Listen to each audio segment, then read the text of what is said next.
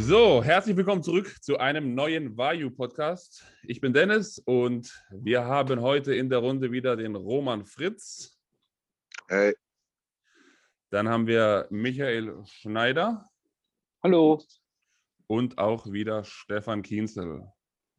Grüß euch. So, ich hoffe, euch geht's allen gut. Aber ja. Wie immer erstmal die Frage, Roman, wie geht's dir? Wie ist deine aktuelle Lage? Alles cool, soweit, danke. Ich bin heute im Liegen, im wahrsten Sinne des Wortes. Ja, gut. Meine Lage. Und ja, es geht so wieder aufwärts. Geht's langsam.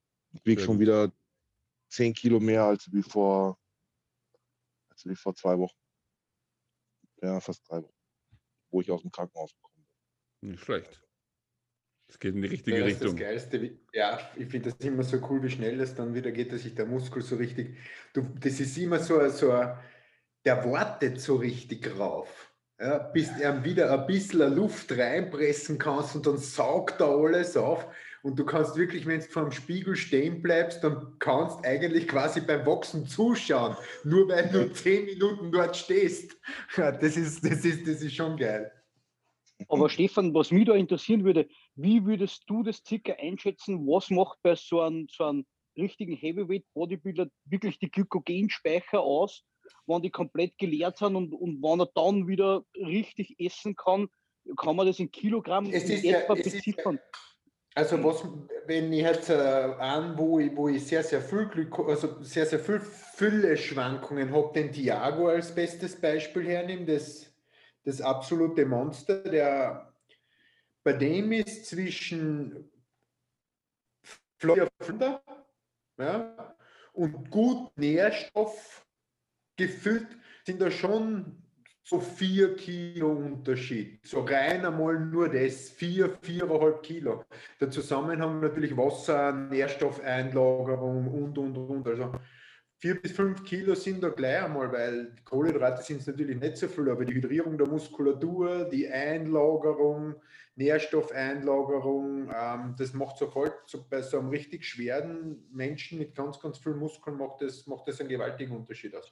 Und ich werde nie vergessen, wie es mich am Arsch gesetzt hat, bevor er die Pro-Card gewonnen hat, bei der Amateur-Olympia war das da, oder Muscle Contest in Brasilien, wo er eigentlich immer 116 gehabt hat und wir haben gedacht, das passt, 116, super Gewicht für Leer und alles gut und der wirklich von einem am anderen Tag, und ich weiß bis heute nicht warum, auf 113 runtergeknallt ist. Das war Gott sei Dank auch Wochen vor dem Wettkampf.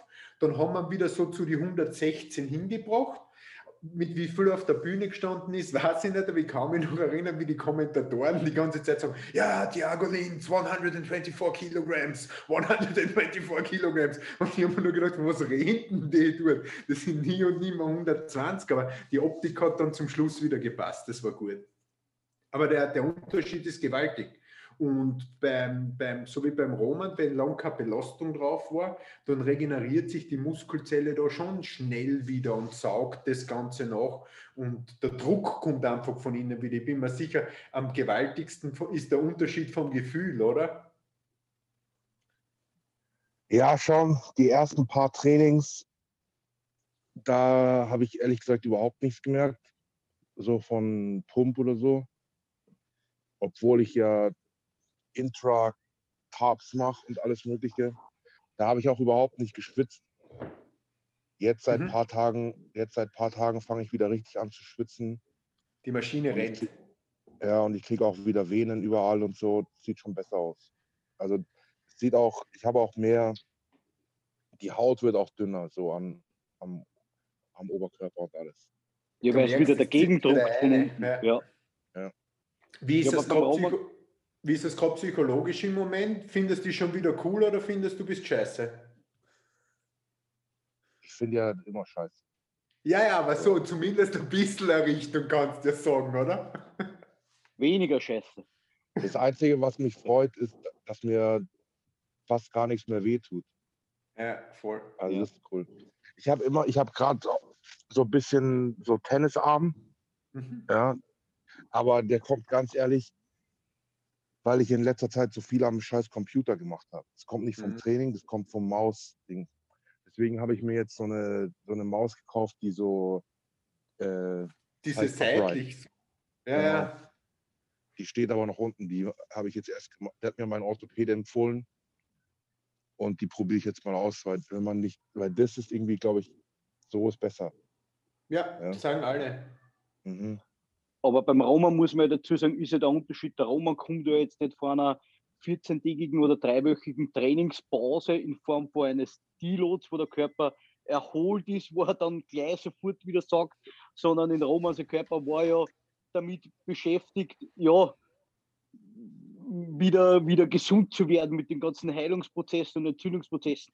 Da ist es natürlich vielleicht sogar ein bisschen Zeit verschoben mit dieser Nährstoffeinlagerung. Ja, sagen wir mal, Romans Körper war auf Nullniveau. Ja. Ich hatte von der Hyperthermie hatte ich auch eine, wie heißt es, Rhabdomyolyse. Hallo? Mhm. Ich höre dich. Also von der Hyperthermie hatte ich auch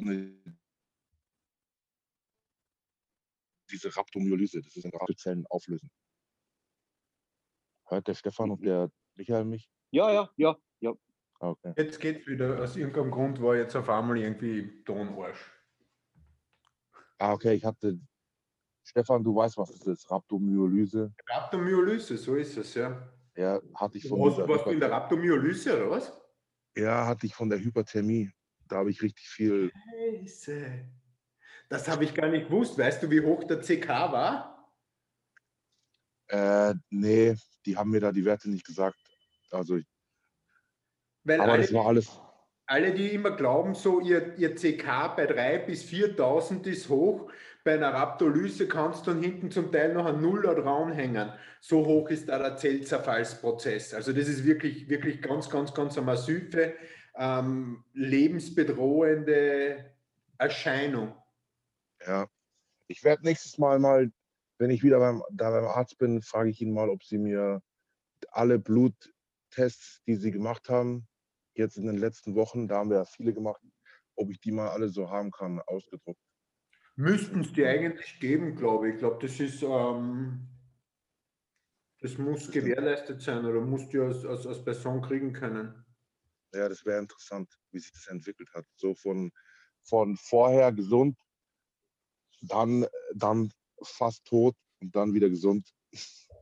Wobei, wir haben jetzt eigentlich um kurz Dennis' Rolle zu übernehmen, wir haben jetzt den idealen Übergang zu unserem heutigen Thema. Wir reden von CK, wir reden vom Muskelzellzerfall. Wir gehen jetzt wieder von der Rhabdomyolyse nach unten und gehen in den normalen CK, der erhöht ist, und kommen zum Thema Dennis.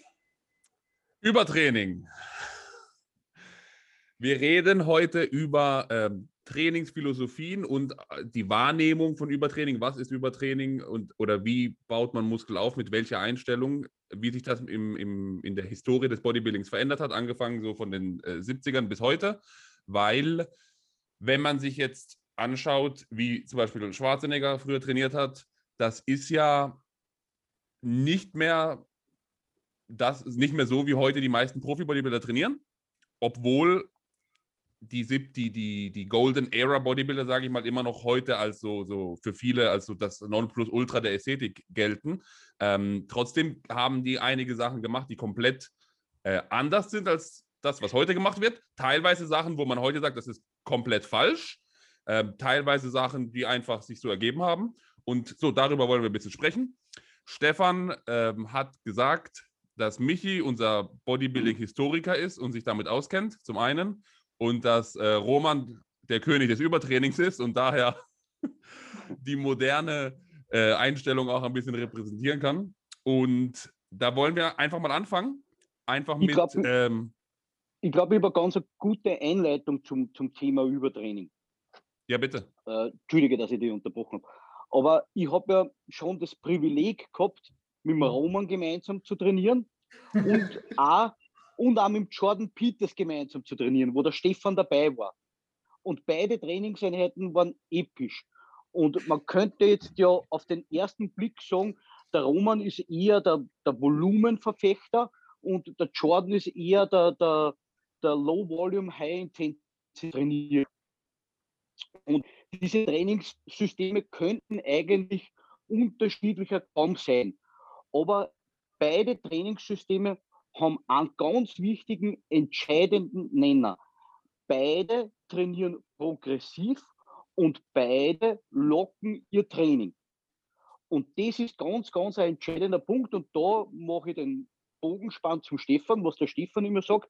Das Wichtigste ist, alles, was du tust, nachvollziehbar zu machen. Im Training, in der Ernährung, im Schlaf, in der Regeneration. Denn nur wenn ich mein Training nachvollziehbar gestalte und auch meine Ernährung nachvollziehbar gestalte, kann ich objektiv das Übertraining tracken und feststellen. Weil alles andere ist so ein bisschen Kaffeesud lesen. Wenn ich müde bin, wenn die Trainingsperformance einbricht, ja, wenn ich jetzt quasi dieses Muskelverwirrungsprinzip trainiere, kann ich ja unterm Strich gar nicht sagen, werde ich stärker, steigt meine Performance oder bin ich eigentlich schon im Übertraining? Weil alles andere sind nur so Begleitsymptome. Und genauso ist es bei der Ernährung. Wenn ich einen Tag 4.500 Kalorien esse und am nächsten Tag nur 3.000 Kalorien esse, ja, dann weiß ich ja gar nicht, bin ich jetzt stärker geworden, entwickle ich mich weiter, weil die Parameter unterschiedlich sind. Deshalb ist es ganz wichtig, glaube ich, wenn man Übertraining objektiv feststellen will, dass man alles, was man macht, nachvollziehbar macht, trackt, mitschreibt, Training mitschreibt, weil nur wenn ich jetzt zum Beispiel sehe, dass über Wochen meine Trainingsperformance leidet oder sogar ich Rückschritte mache im Training, dann habe ich belegbar, dass ich vielleicht schon in einem Übertrainingsstadium bin und nur dann kann ich auch sagen, okay, jetzt muss sich etwas ändern, weil wenn die Trainingsperformance leidet, obwohl die Regeneration am Point ist und meine Ernährung am Point ist, dann bin ich höchstwahrscheinlich im Übertraining. Mhm. Ja. Ich würde mal sagen, bevor wir einsteigen, Stefan, wie würdest du Übertraining definieren, damit wir so mal die Terminologie geklärt haben? Übertraining, wenn du das definieren willst, ohne jetzt darzulegen, was sind die Zeichen dafür, würde ich sagen, es ist eine Überstimulierung des Systems, die in einer die aufgrund von mangelnder Regeneration zu tragen kommt. Sprich, der Körper kann die Reize regenerativ nicht mehr verarbeiten und es kann zu keiner Verbesserung der Struktur mehr kommen. Dann herrscht für mich Übertraining. Und die Zeichen dafür sind in erster Linie keine Performance-Steigerung mehr. Das heißt, das, was du tust, funktioniert nicht mehr und wird schlechter. Und das merkt man dann oft massiv, dass die Leistung wirklich wegdroppt. Da sind wir wieder bei dem Punkt, wenn man nicht weiß, was man tut und wenn man da nicht wirklich Buch führt, tappt man immer ein bisschen im Dunkeln, weil dann weißt du ja auch nicht, ob die Leistungsfähigkeit schlechter geworden ist. Das kann auch ein bisschen so ein schleichender Prozess sein. Und gefolgt ist dieser Leistungseinbruch ganz, ganz oft mit so Parametern wie schlechter Schlaf, grausliche, eklige Stimmung, schlechter Hunger. Das sind dann halt oft Sachen, die ja blöderweise in einen Teufelskreislauf reinbringen, weil das die Regeneration ja noch schlechter macht. Ja, das heißt, du hast eine massive Überbelastung, die aufs System geht. Zusätzlich isst dann noch weniger, weil du weniger Appetit hast. Wenn du das nicht trackst oder wenn du nicht genau objektiv weißt, was du tust, fällt dir das vielleicht gar nicht auf. Dann isst halt 400 Kalorien weniger, kriegst halt gar nicht mit. Die Regeneration wird noch schlechter. Schlafen tust auch schlimmer und dann kommst du oft in so eine Teufelsspirale rein. Und das merke ich halt echt sehr, sehr oft, wenn ich mit Leuten zusammenarbeite, dass das halt eine der Hauptprobleme ist. Und auch so ein bisschen, um meine Antwort dem ganzen Thema gegenüberzutreten oder so eine Grundidee, man darf nie vergessen, es gibt da draußen genetische Ausnahmemenschen. Ja? Und diese genetischen Ausnahmemenschen sind in der Regel sehr, sehr erfolgreich mit dem, was sie tun. Und diese genetischen Ausnahmemenschen oft sind deswegen so gut, weil sie eine außergewöhnliche Regeneration haben und Reize halt unglaublich toll verstoffwechseln und regenerieren können. Nur ist es für 99,9% der Menschen ein absoluter Schwachsinn, das zu machen, was andere Leute tun, sondern es wäre sinnvoll, auf die eigenen Parameter und auf den eigenen Fortschritt zu achten und sein Tun dahingehend einzutakten, anstatt zu sagen, naja, der kann ja auch 6-mal die Woche mit 400 Sätzen pro Training trainieren. Mhm. Roman, bist du mit Stefans Definition, passt das oder würdest du noch was dazu hinfügen? Nein, es klingt gut. Ich würde sagen, es klingt gut. Aber das ist halt so eine Sache, weil er ja gesagt hat, der Körper kann nicht regenerieren und somit keine Strukturveränderungen oder Leistungssteigerungen mehr stattfinden. Das ist halt so eine Sache, grundsätzlich immer, was kam zuerst, das Huhn oder das Ei? Ja, voll, hast voll recht, klar. Weil man kann zu viel trainieren, man kann aber auch schlecht regenerieren. So ist Ja, es. also Das spielt immer zusammen. genau. Also das ist so eine Sache, Übertraining ist nicht nur, wenn man jetzt, ich sag mal, zu viele Sätze macht. Ja, man kann auch genau die richtige Anzahl Sätze machen, obwohl das ein bisschen die richtige Anzahl Sätze, naja. Ja. Aber wenn man nicht schläft und nicht isst, dann ist wahrscheinlich jeder Satz schon zu viel. So, ja. Also Übertraining ist eine Sache, da darf man nicht nur das Training anschauen, sondern man muss auch die restlichen Parameter betrachten. Das ist immer da gibt es dann immer die Leute, die sagen, hey Roman, was ist der perfekte Split? Denke ich mir, keine Ahnung, was der perfekte Split ist. Also, weil, wenn du dir mal anschaust, der Arnold hat jeden zweiten Tag, also Alles hat trainiert. jeden zweiten Tag alles trainiert. Das heißt, den ganzen Körper 3-mal in der Woche, morgens und abends. Ja? Das war vielleicht für ihn der perfekte Split. Ja, kann man drüber streiten. Aber wenn man den so anschaut, ja, für seine Brust war es auf jeden Fall der perfekte Split. Ja, voll. Ja? Für seinen Bizeps auch. Ja? Und dann gibt es andere, wenn die das machen und die haben einen Job, vielleicht noch Schichtarbeit, was weiß ich, man, die können nicht 2-mal am Tag trainieren und morgens Brust, Rücken, abends Beine, dann am nächsten Tag morgens Schultern und abends Arme, jeden Tag Waden und jeden Tag Bauch. Das ist einfach nicht drin. Ja? Und so ist der perfekte Split. Also Leute, wenn ihr mir mal Nachrichten schreibt, was ist der perfekte Split? Den perfekten Split kann ich nicht beantworten. Ja. Niemand kann einfach sagen, hier ist der perfekte Split. Ich sag's euch, wenn ich die Geheimformel für den perfekten Split und den perfekten Trainingsplan hätte, die immer funktioniert, dann wäre ich Millionär. Schon seit langem. Ja, weil ich Vor einfach allem, nur das verkaufen würde und alle würden erfolgreich. Ich wäre der einzige Coach, der Kohle macht, weil ich habe den perfekten Split. Ja. damals zu Arnolds Zeiten war ja der Arnold on top und meistens ist es so, dass sie alle, die danach kommen, quasi immer so an den Besten orientieren und haben halt viele versucht, das Trainingsprogramm vom Arnold mehr oder weniger zu kopieren. Unter anderem auch der Tom Platz und der Mike Menzer. Und beide haben berichtet, sie sind bei dem gleichen Trainingssplit, bei dem Volumen, das der Arnold gefahren hat, konstant schlechter wurden, konstant weniger wurden und konstant schwächer wurden. Ja. Mhm. Ich habe ja das Buch vom Arnold, gell? Jeder hat das Buch vom Jeder Arnold. hat das Buch. Und nur für die Leute, die es nicht haben, weil ich habe letztes Mal was aus dem Buch gepostet und da haben ganz viele Leute gefragt, welches Buch ist das? Ja? Die können auch das Video von mir anschauen. Ich habe auf meinem Kanal das Video über den Arnold und über seine Trainingstechnik. Eine Sache da drin, da schreibt er, da gibt es so Body Part Specific Training und wie man schwache Körperteile aufbaut. Und dann beschreibt er seine Methode war da immer, diesen Muskel, den man verbessern will, jeden Tag zu trainieren. Ja? Und zwar einmal pro Stunde in jeder Stunde, in der man wach ist. Jeden Tag. Das heißt, da steht ein Beispiel drin, er wollte seine hintere Schulter verbessern.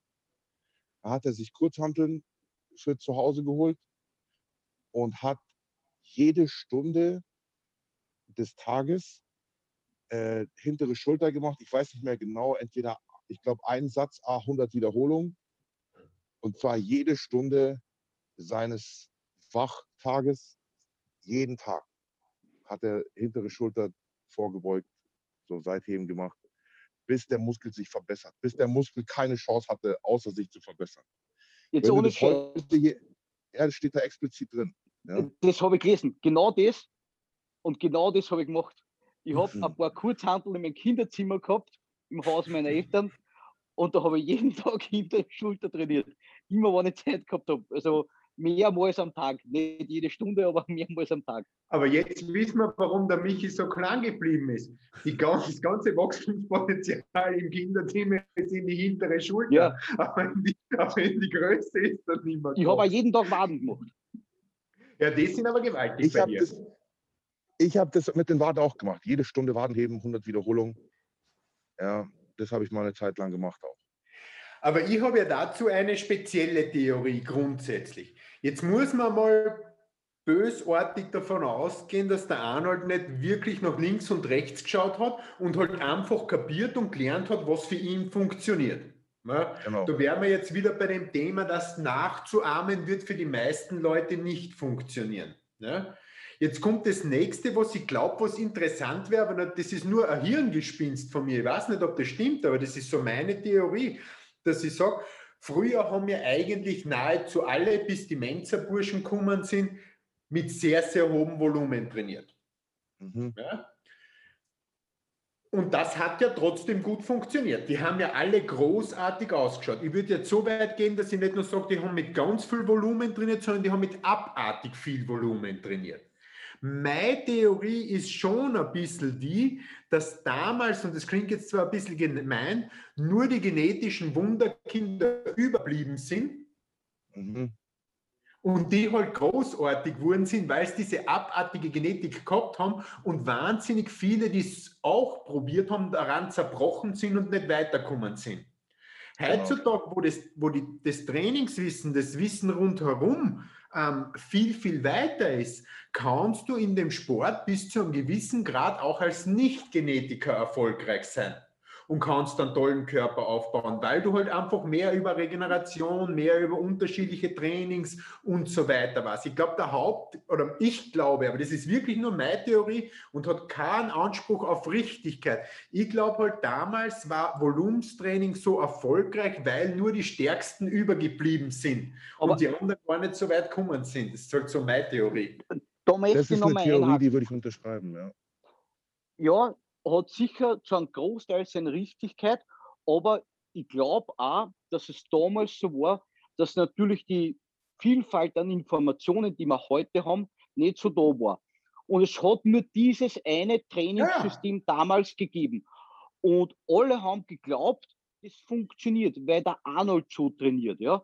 Und ich bin schon auch fest überzeugt, also jetzt vielleicht nicht für genetisch Schwache, aber für so mit einer mittelnormalen Genetik, wenn du so trainierst und du 100%ig davon überzeugt bist, dass das funktioniert und dir gar keine Gedanken machst über Übertraining und vielleicht gar nicht so sehr zweifelst, so wie heute, wenn man viel zu viel, man hat ja heute oft das Problem, dass man zu viel nach links und nach rechts schaut und dann denkt man sich, trainiere ich zu viel, trainiere ich zu wenig, trainiere ich zu intensiv.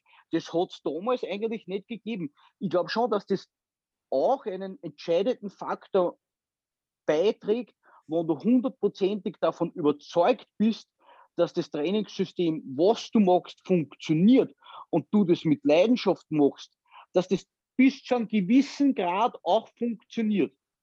Ja, sicher. Also das würde ja heißen, Stefan, dass bei deiner Theorie, dass die damals gut waren, nicht wegen ihrem Training oder ihrem hohen Volumen, sondern trotz ihres hohen Volumens. Ja, das Trotz ist genau das Wort, das ich vorher nicht gefunden habe. Genau. Und das lässt ja auch die kühne Vermutung zu überlegen, wie gut hätten diese Genetiker sein können, wenn es anders trainiert hätten oder keine Ahnung, ob man noch mehr rausholen kann. Weil man kann ja jetzt das böse Stoffwort einmal kurz verwenden. Die haben ja damals sich auch relativ viel schon in den Körper was reingeschüttet. Das Stoff ist ja nicht erst später entwickelt worden. Ja? Und es gibt heutzutage genauso viele Leute, die mit diesen Dosen von damals trotzdem um 15 Kilo schwerer sind, als die von damals. weil sie sich zum Teil halt auch anders belasten. Und da stellt sich für mich die Frage, wenn die damals, wenn mehr dann den Mensa gefolgt hätten von diesen außergewöhnlichen Genetikern, was hätte aus denen werden können? Aber das ist halt wirklich nur Hirnspinnerei. Ja, wobei das hat man dann doch relativ gut eigentlich beim Jetzt dann gesehen in den 90ern. Weil das hat eigentlich, haben der Arthur Jones und der Mike Menzer ja mehr oder weniger, die waren die Vorreiter Ende der 70er Jahre. Und dann ist ja das HIIT oder das Heavy-Duty-Training eigentlich 10 Jahre lang quasi ausgestorben gewesen, bis der Jetzt das dann eigentlich wieder aufgegriffen hat. Ja, das war ja quasi, eigentlich war es ja politischer Mord. Die Mensa sind ja unterdrückt worden von dem Regime, das damals geherrscht hat. Ja, aber was hat man dann beim Dorian gesehen? Du willst mir ja nicht sagen, dass der schlechte Veranlagung hat. Na. Weiß ich mal. Ich glaube, der wäre genauso gut geworden. Also der wäre auch gut geworden, wenn er 3 Sätze pro Übung gemacht hätte. So. Das ist halt die Frage, wenn man jetzt Arnold nehmen würde und dann einfach sagen würde, man lässt ihn einfach anders trainieren. Bei Mr. Olympia kann man nicht davon reden, dass du irgendwas mit der Genetik nicht gepasst hat. Ja. Das nicht, aber trotzdem wäre es interessant gewesen, wenn halt so ein ich weiß nicht, hätte der Schwarzenegger seine nicht optimalen Muskelpartien, kommen wir zur Schulter zum Beispiel, beim Schwarzenegger, kommen wir zur Schulter, kommen wir zum Trizeps, hätte er die, wenn er sie gezielter bearbeitet hätte, hätte er die zu dieser symmetrischen Dominanz weiterhin beitragen können, indem sie mit der Brust oder mit dem Bizeps gematcht hätten. Ja, also ich muss sagen, ganz persönlich bei mir jetzt, bei Schulter merke ich habe ja auch gute Schultern. Ja. Und je weniger ich mache an Sätzen, ja, wir reden jetzt nicht von Wiederholungen, sondern je weniger Versagenssätze ich mache, desto besser reagieren die. Und deswegen trainiere ich sie auch zusammen am gleichen Tag mit Brust, damit sie danach möglichst lang wieder Pause haben. Also weil da muss man dann überhaupt nicht mehr viel machen. Ich mache halt Brust und für Schultern, um die wirklich noch gezielt zu stimulieren, da braucht es dann bloß 3 Übungen, vielleicht mal 4 Übungen, ja, und dann fertig. So, ja.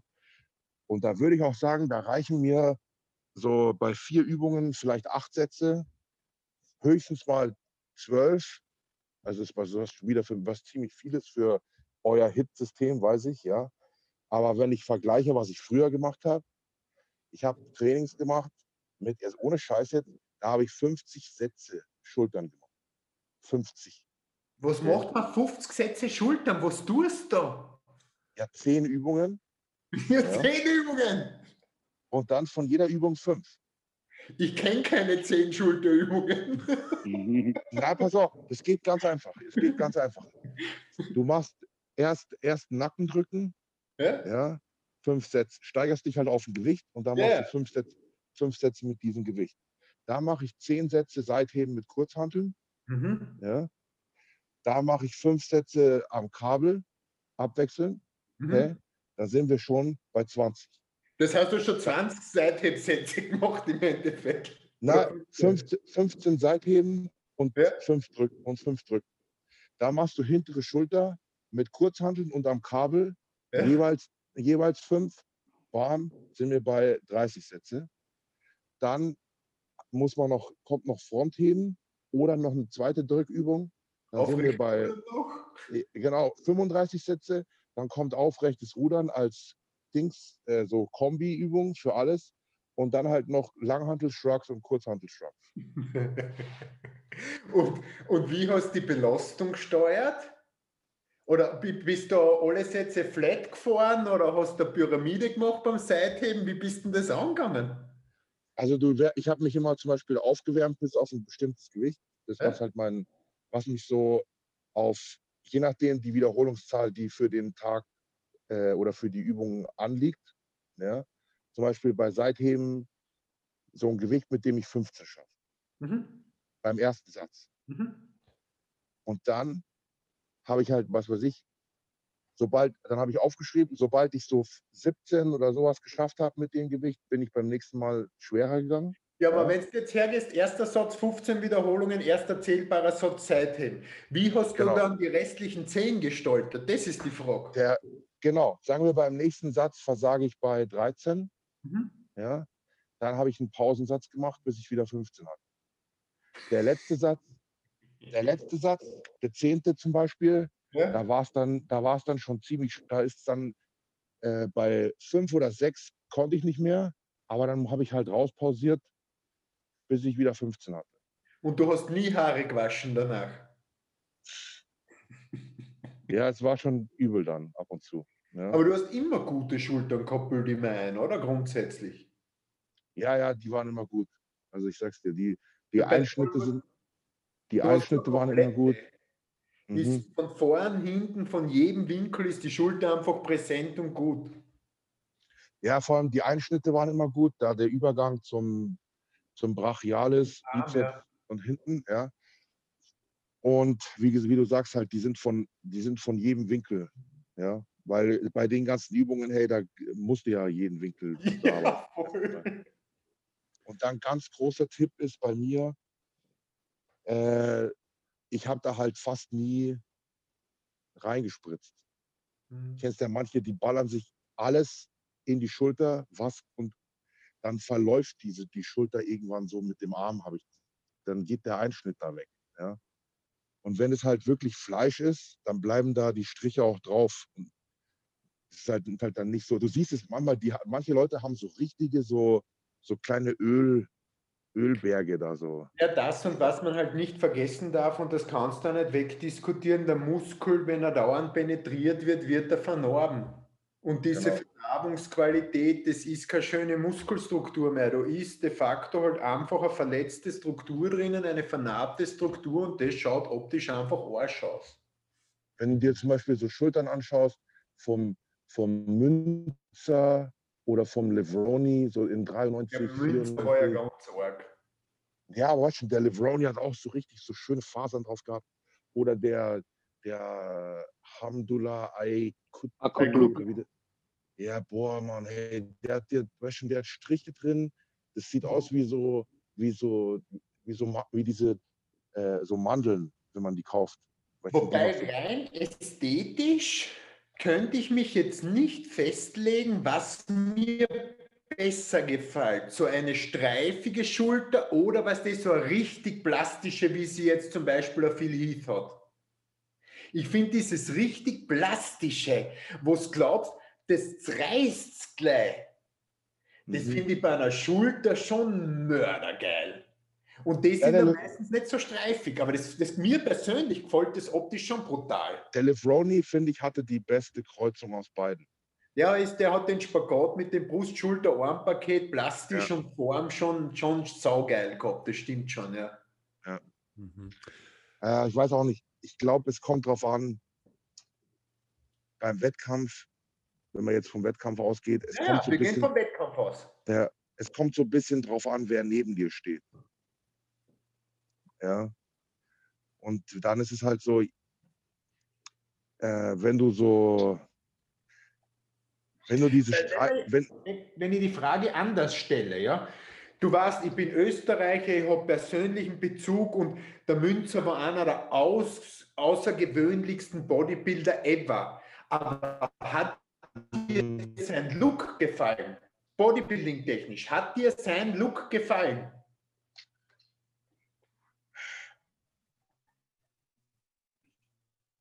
Die Beine waren brutal. Ja, da hat auch Volumen drinnen gehabt. Das hat richtig gut ausgeschaut. Genau. Beim Oberkörper, würde ich sagen, waren so Leute wie zum Beispiel 96 bei der Arnold Classic, der Mike François, oder da war Flex Wheeler Zweiter. Voll besser, die waren auch, oder? Genau, gerechtfertigt Zweiter, wollte ich gerade sagen. Sehe ich genauso. Diese Form und diese Konditionierung, das ist schon abartig, braucht man nicht diskutieren, und wahnsinnig geil. Aber so ein bisschen ein Ruck dahinter und der Volumen muss halt da sein. Er hat für mich fast ein bisschen so diesen Bogen überspannt. Ja, ich finde auch, aber wenn es jetzt Gotteslästerung ist. Ich finde auch, er war nicht wirklich ausgeglichen. Der Quadrizeps war ein bisschen zu groß für den Beinbizeps, der Hintern zu klein. die Schulter eigentlich zu gut für die Brust. Ich finde, er war so als Gesamterscheinung unglaublich beeindruckend, weil er halt so hart und streifig war, aber so Ganzes finde ich nicht wirklich stimmig. Das stimmt, aber viele Leute haben sich aus diesem, also es kommt drauf an, es gibt so ein, wenn man zu stimmig ist, ja, dann ist es fast schon wieder langweilig. Ja, dann ist man nicht schon wieder übersehen werden, hast schon wieder recht. Ja. Weil wenn das jetzt stimmig alles gewesen wäre und sagen wir, alles hätte perfekt gepasst, Kondition, also auch, sagen wir, die Härte wäre nicht so krass gewesen, dafür wäre der Körper total ausgeglichen und alles Mögliche, dann würden wir jetzt nicht über den reden. Na. Ja, dafür hätte er zu wenig Muskeln gehabt, muss man auch sagen.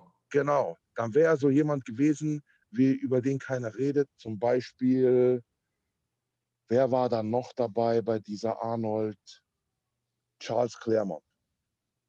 Ja, wobei über Charles Claremont reden wir schon wieder, aufgrund dieser Orgensymmetrie. Ja, der Aaron Baker war da noch dabei, glaube ich. Ja, aber über den redet komischerweise niemand, den finde ich total gut. Ja, über den redet keiner. Ne? Ja. Aber über Claremont rede ich vielleicht sogar, weil der halt auch NABA-Vergangenheit hat. Der war schon eine ganz große Nummer in der NABA. Ja, aber was denkst du, wie viele Leute, die jetzt gerade den Podcast angeschaut haben, die haben sich gedacht, wer? Ja, Charles wer? Ja, aber Flex Wheeler kennt fast jeder und Andreas Münzer kennt auch fast jeder. Ja. Deswegen, ja, und deswegen, ja, also das war mein, ja, jetzt sind wir gar nicht mehr beim Übertraining. Ja, aber das ist jetzt so reingedriftet. Aber weil du zum Beispiel gesagt hast, Roman, du hast früher die Schulter mit viel mehr Volumen trainiert und trainierst das jetzt mit auch immer noch viel Volumen oder viel weniger Sätzen. Würdet ihr auch sagen, dass es doch so ist, dass wenn man jetzt älter wird und vor allem auch stärker wird, mehr Gewicht bewegen kann, dass man dann weniger Volumen tolerieren kann und mehr Regeneration braucht, je stärker man wird. Weil es ist ganz klar, wenn ich jetzt angenommen, wenn meine Kniebeuge 100 Kilo ist, ja, dann kann ich auch 3-mal in der Woche beugen und würde es vom ZNS locker tolerieren können. Ja. Wenn ich aber 220 beuge, dann würde ich das wahrscheinlich nicht 3-mal in der Woche machen. Oder nur die wenigsten Leute 3-mal in der Woche machen können. Das heißt, das Kraftniveau ist da schon auch sehr entscheidend, wie viel Volumen man verträgt. Kann ich jetzt leider nicht. Das und die Art und die Weise, und das ist ja ein Zeitfaktor, außer du bist das Talent für Bewegung geboren, wie gut du das System mit deiner Übung belastest. Weißt? Wie stark schaffst du es wirklich, die Zielmuskulatur zu treffen? Und wenn du das gut heraus hast, reicht natürlich viel, viel weniger, beziehungsweise kannst du viel weniger machen, als wie wenn du halt einfach ins Leere eine trainierst. Du kannst ein bisschen in die Unendlichkeit trainieren. Das ist genau, was ich gerade sagen wollte. Ich muss nämlich sagen, dass ich früher viel mehr Gewicht benutzt habe bei allen Übungen, als ich heute benutze. Das erste Mal, und ich bin froh, dass ich dieses Gespräch hatte, das erste Mal habe ich darüber geredet mit dem Adolf auf der FIBO. Und zwar ist es mir gar nicht eingefallen, sondern da ist der Adolf einfach so zu mir hergekommen und hat gesagt, so wirklich aus dem Nichts, er meint so, hey, wirst du auch immer schwächer? Und ich dachte mir so, wie meinst du das? Also, ja, weil ich hatte irgend so ein Beispiel von einer Übung gesagt, früher konnte ich Kurzhanteldrücken mit den 60ern machen und plötzlich mache ich nur noch 50 Kilo, aber meine Brust ist auf jeden Fall dicker als wie vor 3 Jahren. Da habe ich gesagt, bei mir ist genauso. Und dann haben wir uns darauf geeinigt, wir sind zu dem Schluss gekommen, dass wir jetzt so weit sind, dass wir Muskeln besser stimulieren können und deswegen weniger Einfluss von außen. Genau, so ist es auch bei Trainingssätzen. Heute, wenn ich trainiere, denke ich mir manchmal, wie konnte ich früher, also manchmal ist es so, ich nehme mir jetzt ist heute zum Beispiel, war es auch wieder so, ich nehme mir zum Beispiel 3 Arbeitssätze vor. Und nach dem zweiten denke ich mir, also eigentlich ist es jetzt für den Arsch. Also ich mache zwar dann noch einen dritten, ja, aber früher hätte ich ja dann mindestens noch 2 gemacht. Ja, also und da trainiere ich dann so und so bin ich nämlich auf das gekommen, dass mir diese vielen Sätze, diese abnormalen vielen Sätze nichts bringen, weil ich da trainiert habe und dann bin ich öfter an dieses, beim Training ist mir öfter so gekommen, dass ich mir dachte, also wenn ich jetzt noch einen Satz mache, dann ist es eigentlich für den Arsch. Also Genau. dann, Ich glaube, man muss auch unterscheiden, wann ist es noch wirklich jetzt ein Qualitätssatz, der man noch einen extra Benefit bringt und ab wann ist es wirklich nur mehr auf einen toten Muskel draufhauen. Ja? Weil genau. dann alles, was ich dann noch drüber hinaus mehr mache, beeinflusst ja meine Regeneration wieder negativ und ist dann sogar eher kontraproduktiv als positiv. Ich habe zum Beispiel, sag. Nein, ich bin schon du musst fertig machen, weil du direkt an mich antwortest. Ich habe zum Beispiel schon unten in meinem Keller Hackenschmidt-Kniebeugen gemacht. Ja? Und ich habe mir vorgenommen, okay, ich mache 10 Sätze, 10 Wiederholungen, so wie mit diesem Pausenprinzip. Beim Das ersten Satz oder so irgendwas, ja. Genau. Beim ersten Satz, ja, schaffe ich so 10, 12 und ich mache niemals weniger als 10. Und dann so beim 4., 5., 6. Satz musste ich dann schon kotzen. Da musste ich halt Pause machen. Aber weil ich mir und dann dachte ich mir, warum muss ich jetzt noch einen Satz machen? Ich kann kaum gehen, ich zitter, ja, und so. Aber weil ich mir gesagt habe, ich mache 10 mal 10, habe ich mich daneben neben der Maschine auf den Boden gelegt, habe gewartet, bis die Sternchen weg sind und habe halt noch die restlichen 4 Sätze gemacht.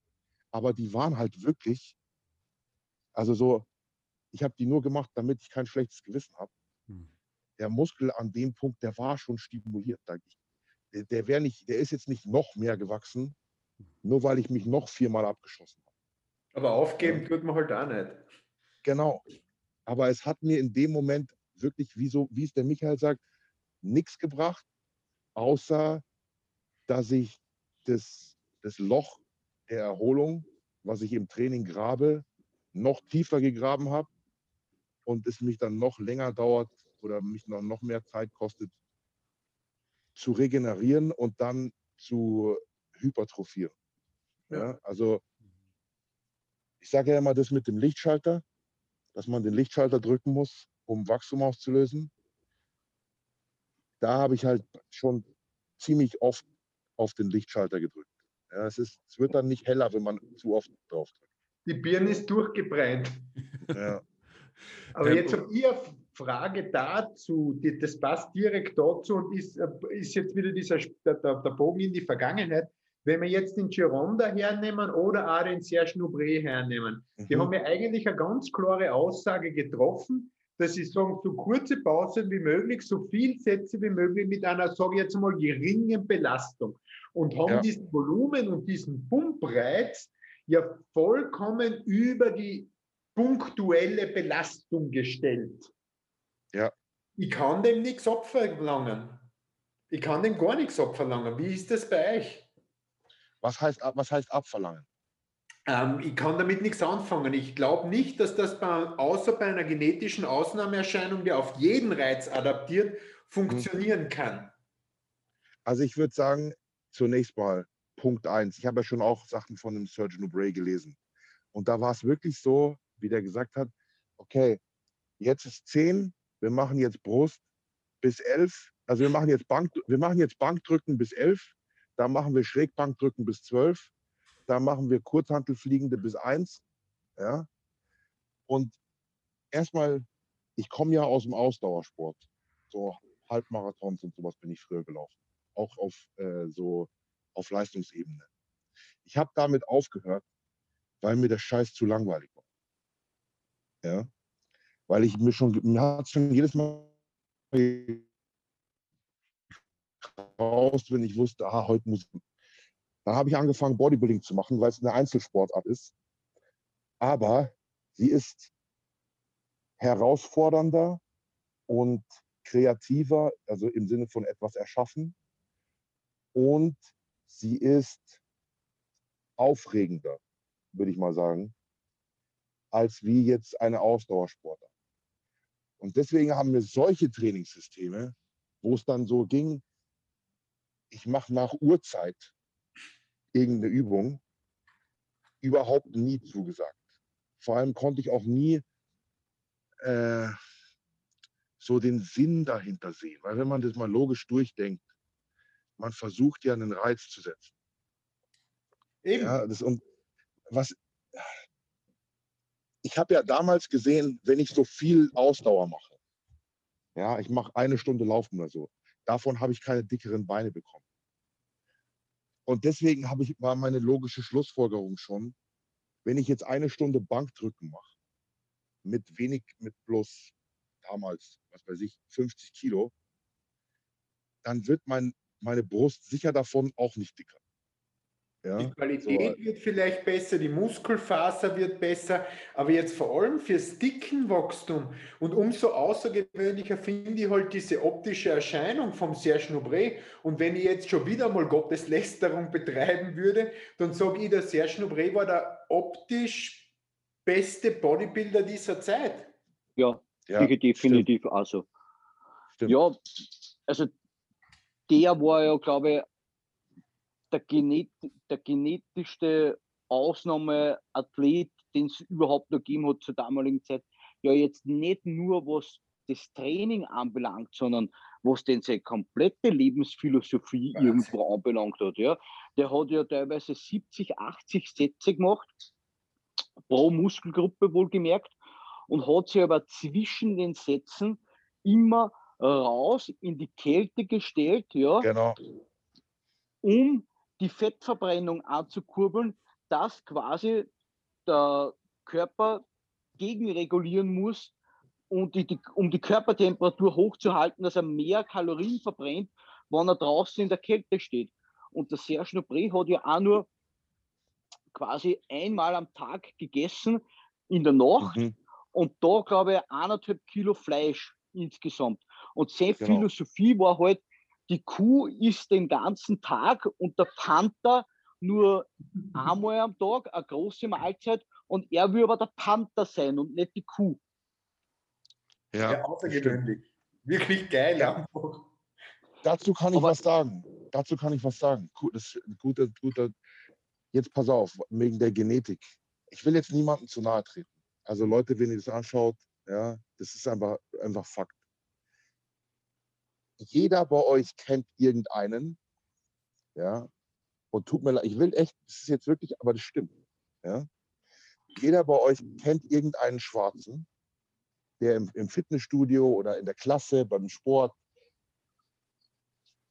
der hat schon Sixpack, ja, der hat schon runde Schultern, ja, und Arme und einfach diese Kugelmuskeln, ohne dass er irgendwas macht. Und jetzt fängt der an, so ein bisschen Sport zu machen. Ich sage extra Sport machen, nicht trainieren. Fußball spielen zum Beispiel. Irgendwas, paar Liegestützen und so. Und auf einmal schaut der oberbrutal aus. Ja? Und genau so einer in der Extremversion war halt der Serge Nubret. Das ist dieser typische, und ich meine das echt nicht böse, ich meine das so, wenn dann sogar als Kompliment. Es gibt diese schwarzen Superathleten. Ja. So wie zum Beispiel der Keon Pearson oder wie er heißt. Ja, das ist ja genau das Gleiche. Ja. Mann, guck den mal an. Also, oder der Flex Wheeler. Der Miloš hat mir erzählt, dass der Flex Wheeler zu ihm gekommen ist vor der Arnold Classic. Okay? Und zwar, pass auf, 5 Wochen vor der Arnold Classic ist der Flex zu ihm gekommen und hat 90 Kilo gewogen, Fett. 90 Kilo Fett. Also so dieses normale, wie normaler Mensch, 90 Kilo. 5 Wochen vor der Arnold. Da hat er gesagt, ja, kannst du mir helfen, mich vorzubereiten auf die Arnold Classic? Dann hat der Miloš gesagt, ja, aber ich glaube nicht, dass das was wird. Okay? Und dann haben die angefangen zu trainieren. Und der Miloš hat gesagt, der Flex, der morgens und abends trainiert, und wenn die morgens eine Trainingseinheit gemacht haben und der kam am Abend zur zweiten, Ja. Da hat man schon gesehen, dass er brutaler war als wie in der Früh. Und jetzt kommt, das ging dann so schnell, dieser Aufbau, dass er nach 3 Wochen schon bei der Ironman Pro mitmachen konnte und Dritter geworden ist. Ja?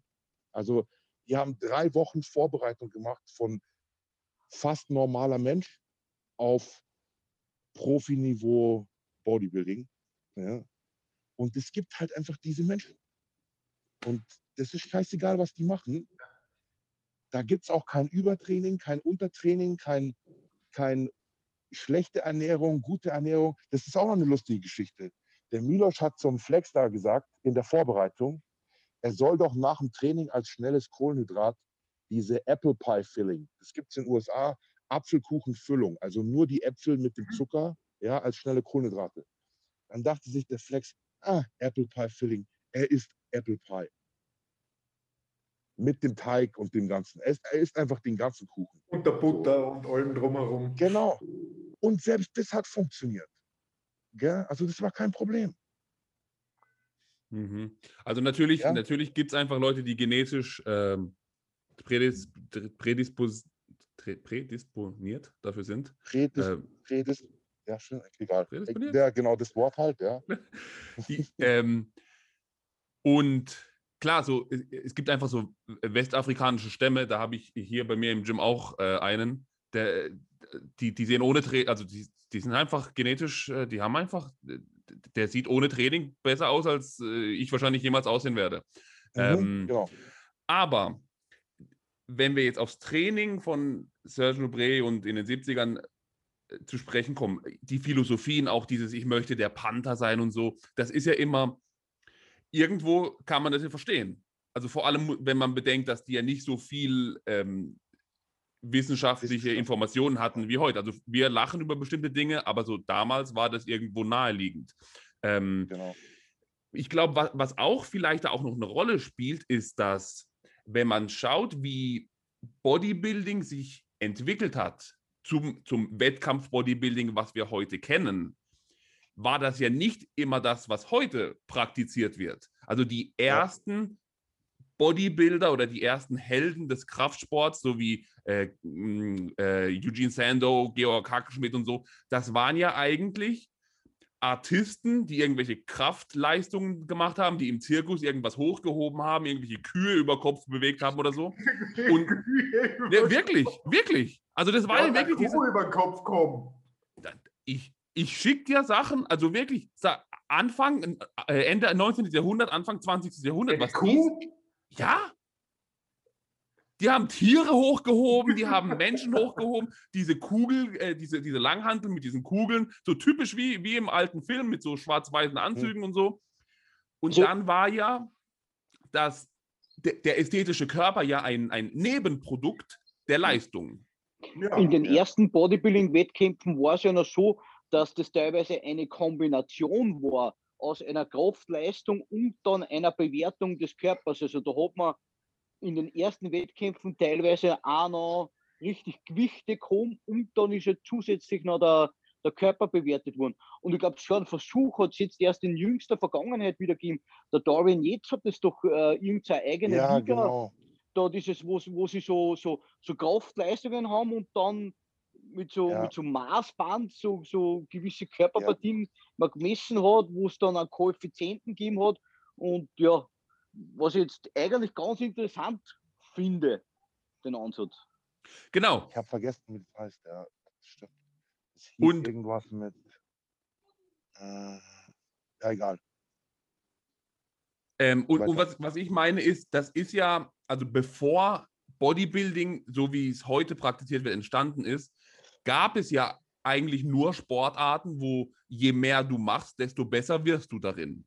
Deswegen ist das ja, also muss man ja auch noch bedenken, so wo kamen die eigentlich her und mit welcher Einstellung sind die an das Training rangegangen, dass die dann bei dieser Trainingsphilosophie gelandet sind. Also ich habe auch letztens so ein Interview von Lee Priest gesehen, wo der auch gesagt hat, ja, dieses 40 Minuten trainieren so, was soll das? So, also kein Athlet, der gut ist, macht das nur 40 Minuten. Je mehr man macht, desto besser wird man. So, also das hat ja beides irgendwo Berechtigung und irgendwo findet man dann den richtigen Weg. Was wir jetzt noch nicht angesprochen haben, ist so einfach vielleicht mal so einen groben Überblick, so was war denn so die Trainingsphilosophie, die dominierende Trainingsphilosophie damals, sei es Schwarzenegger, Serge Loubre, jeder hatte ja so seine Eigenheiten, aber was war so so die Standardeinstellung? Wie viele Tage Training die Woche, wie oft am Tag, wie oft Muskeln pro Woche treffen? Also man hat, glaube ich, klassisch 6-mal die Woche trainiert und jeden Muskel eigentlich 3-mal am Tag, dreimal die Woche. Dreimal die Woche. Aber was früher auch noch so ein Klassiker war, was heute eigentlich fast kaum mehr praktiziert wird, ist, dass man so ein antagonistisches Supersatztraining gemacht hat. Das wird heute auch nur mehr ganz selten gemacht. Also dass man zum Beispiel ich habe es bei den Armen gern. Ich mache es bei den Armen, vor allem bei den Main Physik-Leuten, bei den Armen gern, um da Volumen und Trainingsgefühl reinzubringen. Aber so die klassischen großen Muskelgruppen, Brust, Rücken macht eigentlich keiner mehr. Was die Leute zum Teil auch noch machen, ist, glaube ich, schon Bein, Bizeps, Quadrizeps. Da gibt es, beziehungsweise ist es in der Verbundübung so und so beides beteiligt eigentlich. Ja, ja, das ist halt wieder die gleiche Sache. Ich glaube, erstmal zu Dennis seiner Frage war, was war jetzt die vorherrschende Meinung? Und zwar, so wie du vorher gesagt hast, es war halt, mach so viel du kannst, so viel wie möglich, mehr ist besser. Und je nachdem, also mach so viel du kannst innerhalb deines Lebensstils und deiner Zeit, die du halt investieren möchtest oder kannst. Und je mehr du halt da investieren kannst, desto besser wirst du am Schluss. So war wirklich die Einstellung. Ja? Und das ist, die Tage der Aufteilung waren halt nur begrenzt, oder besser gesagt, der Arnold hätte wahrscheinlich auch noch mehr trainiert oder die Muskelgruppen öfter trainiert, wenn er weniger Muskelgruppen gehabt hätte oder mehr Zeit pro Tag. Also wenn er keine Beine gehabt hätte, hätte er wahrscheinlich Oberkörper jeden Tag. So, ja, glaube ich. Verstehst du, was ich meine? Ich glaube, was auch Geschichten, wo er mit dem Radl angefahren ist und nicht mehr halten hat können und dann in den Graben runtergefahren ist, weil er nicht mehr bremsen hat können. Aber sind wir uns da einig? Dass die vorherrschende Meinung war, mehr ist besser? Mehr ist besser, ja. Okay. Ich glaube auch, dass die Leute damals so viel trainiert haben, weil sie das Training einfach geliebt haben.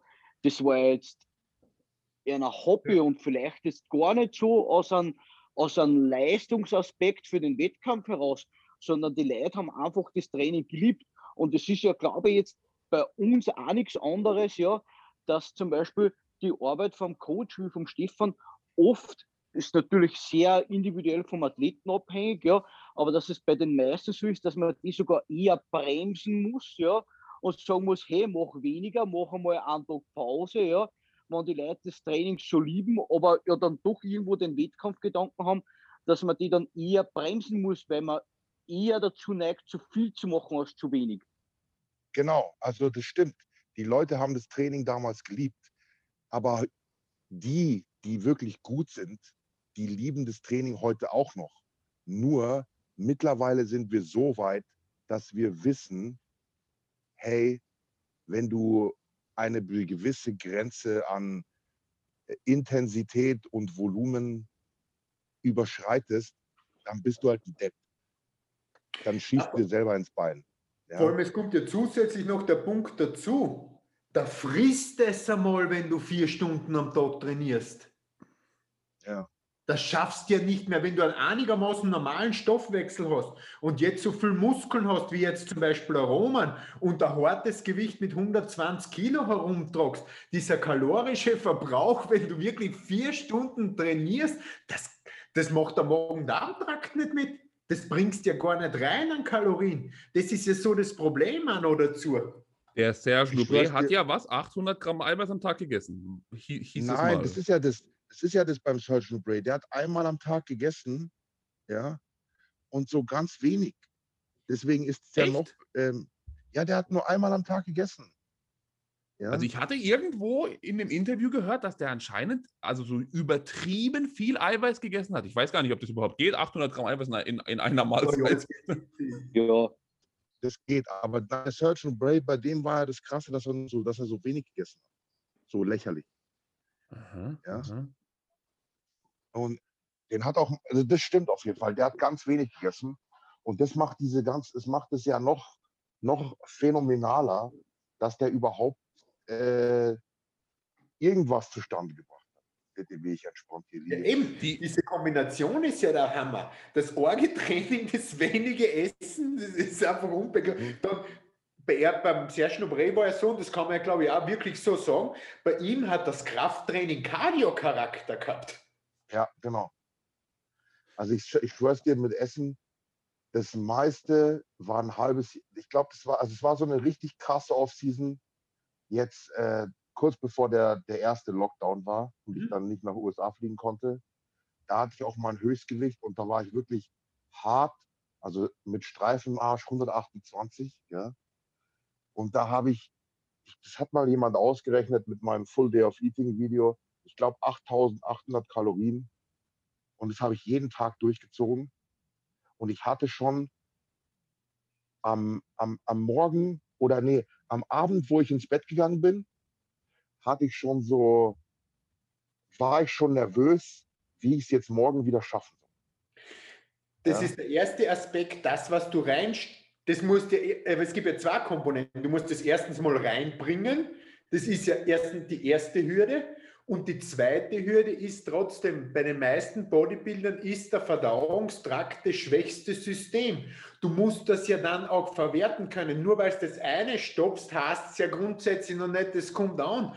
Und da brauchst du da wieder diese spezielle individuelle Genetik dazu, dass das funktioniert. Das heißt, du kannst dich bei nicht außergewöhnlicher Genetik im Verdauungssystem da auch sehr toll extrem ins Knie schießen, weil du die kalorische Dichte ganz einfach nicht mehr reinbringst für das, was du an Output hast, wenn du so viel Muskeln hast.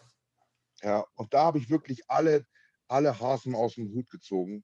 Wirklich da Intra-Drinks, ja, und nur noch Reis, weil es am einfachsten verdaut und also gar nichts mehr, was irgendwie, ich sag mal, die Verdauung belastet. Also wirklich nur noch Reis und rotes Fleisch und Isolatprotein und so Zeug, dass ich auf diese 8.800 Kalorien am Tag komme.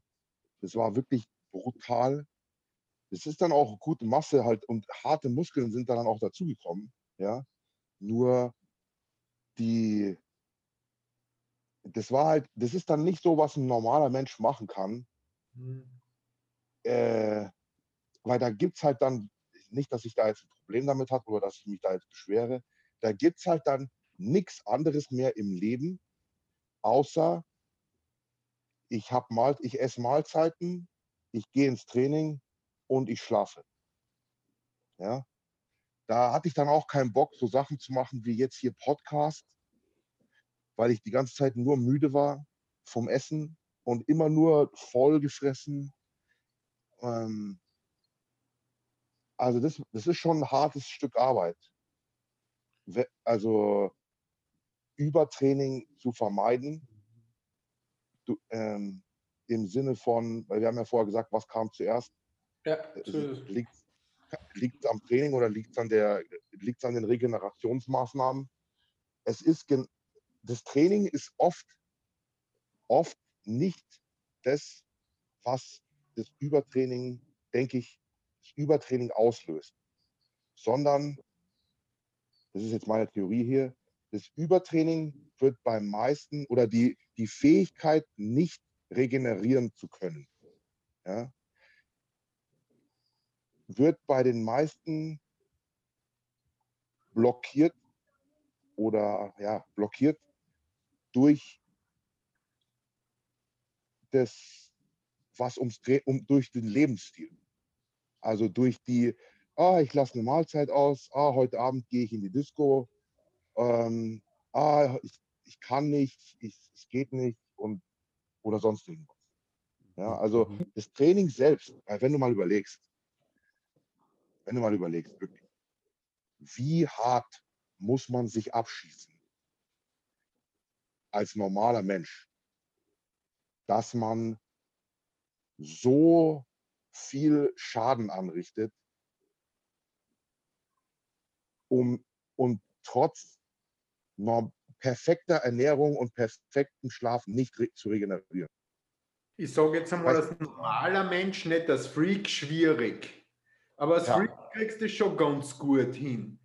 Was Interessantes ist mir jetzt eingefallen, das möchte ich noch sagen, und zwar, das klingt jetzt bescheuert, aber was mir bei vielen Klienten jetzt während Corona positiv aufgefallen ist, dass die aufgrund, dass sie viel Pause gehabt haben, viel Zeit zum Schlafen, wenig Stress, trotz suboptimalster Trainingsmöglichkeiten in diesem Lockdown mehr Fortschritte oft gemacht haben als in den Jahren davor, weil dieser Faktor Regeneration, Erholung, Schlaf, nicht in die Disco gehen, ordentlich essen, regelmäßig essen, sehr, sehr gut funktioniert hat. Das war zum Teil interessant zu sehen.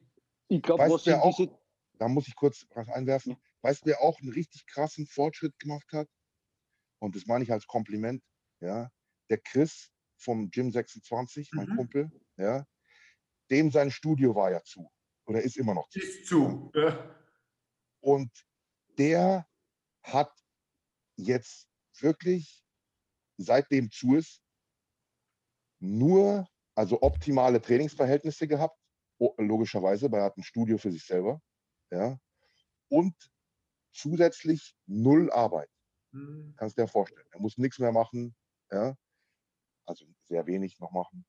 Und er hat optimale Trainingsverhältnisse, keine Kundentermine, ich muss hier sein, ich muss da, sondern konnte nur trainieren, essen und schlafen in einem Fitnessstudio.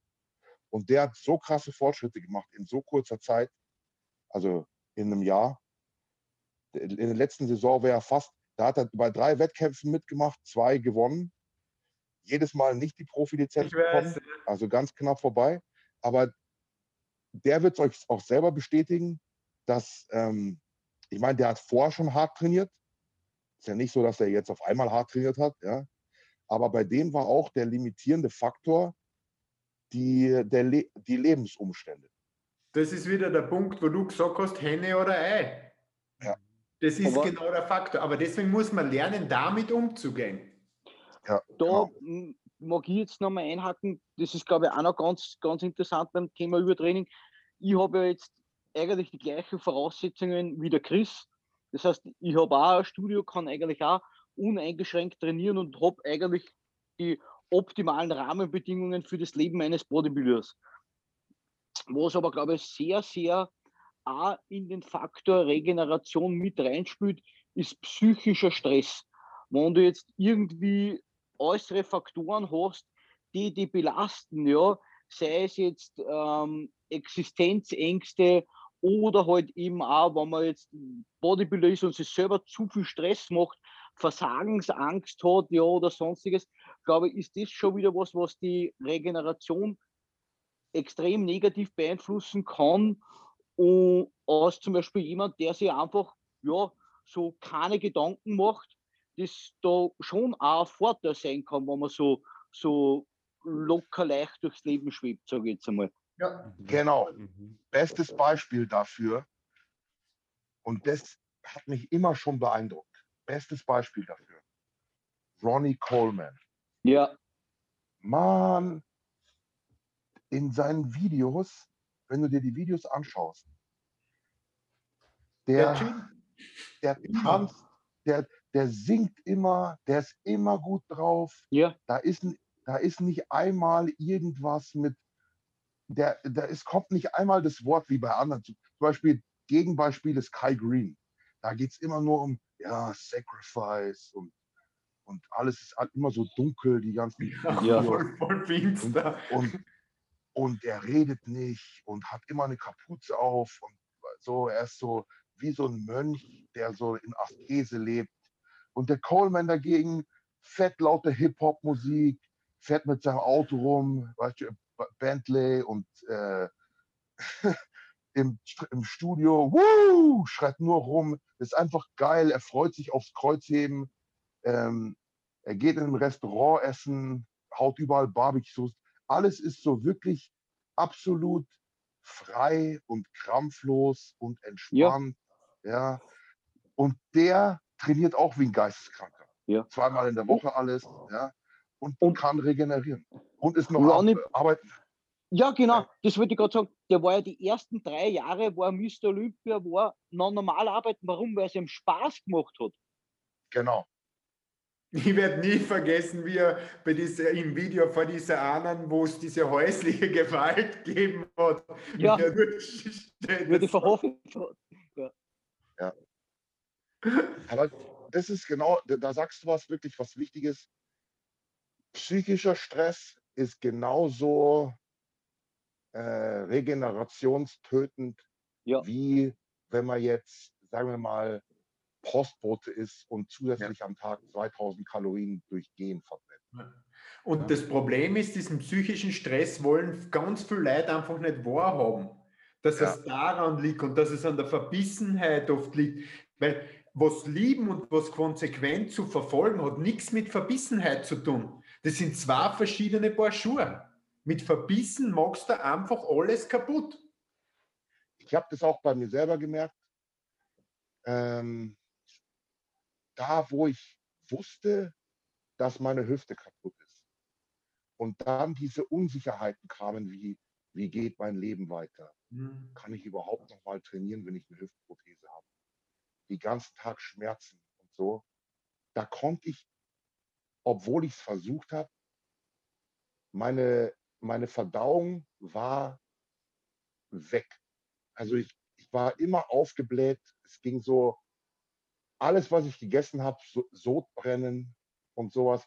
Und 2 Wochen vorher, wo ich noch nicht das MRT-Ergebnis hatte, dass ich Grad 4 Arthrose in der Hüfte habe, hey Mann, da ging alles ohne Probleme. Ja? Aber sobald mir dieser Stress bewusst wurde, dass es mir jetzt echt schlecht geht und meine Karriere so vielleicht vorbei ist und für mich da diese Welt zusammengebrochen ist, hatte ich so einen Stresspegel den ganzen Tag, Wochen und also Monate lang, dass einfach nichts mehr ging. Da habe ich dann auch abgenommen und alles lief einfach scheiße, nur weil ich plötzlich psychischen Stress hatte, den ich jetzt gestern noch nicht hatte. Ja, voll. Mhm. Ich kann mir auch vorstellen, bei dir, Michael, jetzt mit deinem Fitnessstudio, du weißt nicht genau, Finanzen hier, da, wie geht's. Keiner weiß eigentlich, wie es weitergeht. Ja, ist ja in Deutschland auch nicht besser. Und du hast es bestimmt psychisch nicht so leicht wie jetzt, ich hatte jetzt auch, sagen wir mal, ich hätte keine Hüftprobleme, oder wäre jetzt nicht gerade fast gestorben, da hätte ich keine Probleme.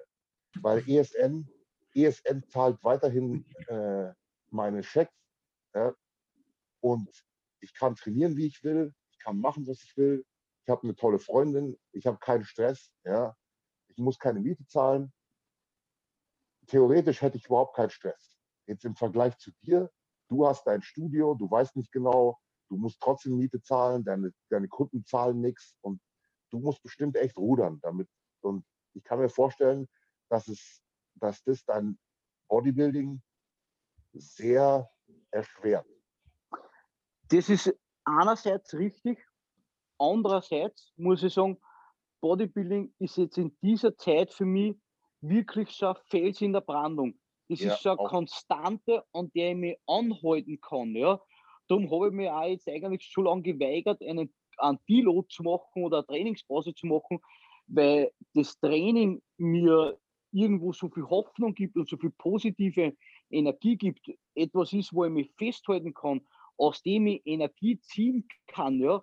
Und das ist ja jetzt egal, was das im Leben ist, ja, aber wenn du irgendwas hast, an dem du dich festhalten kannst, vor allem das Bodybuilding, meine Frau sagt gerade, sie ist nicht. Du hast mich voll verbockt, Alter, voll. Na, vielleicht wollte ich das ja da sagen, ja. Ich habe vorher gesagt, ja, ich habe eine tolle Freundin, deswegen bin ich fein raus. Du bist raus, ja. Du bist raus. Michi, wir können das rausschneiden. Ja, sie hat es ja schon gehört. Ja. Nein, aber ich find, das ist ganz, ganz wichtig. Vor allem, haben wir es da? Nein, aber das Bodybuilding gibt mir ja auch eine Struktur im Moment in meinem Alltag. Was soll ich jetzt sonst machen? Soll ich daheim sitzen den ganzen Tag und sagen, ja, die Situation ist so schlecht und mir in meinem Selbstmitleid suhlen? Das bringt ja irgendwo auch nichts. Am Ende aller Tage muss man seine Ärmel hochkrempeln und versuchen, das Beste aus der Situation zu machen.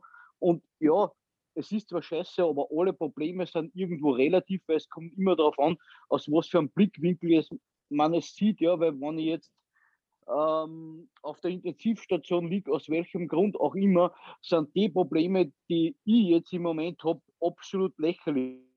Ja. Ich habe doch über dem Kopf Familie, ich habe was zum Essen am Tisch, ich kann trainieren. Alles andere ist in Wirklichkeit nur Arbeit, die man anpacken muss und angehen muss. Mhm.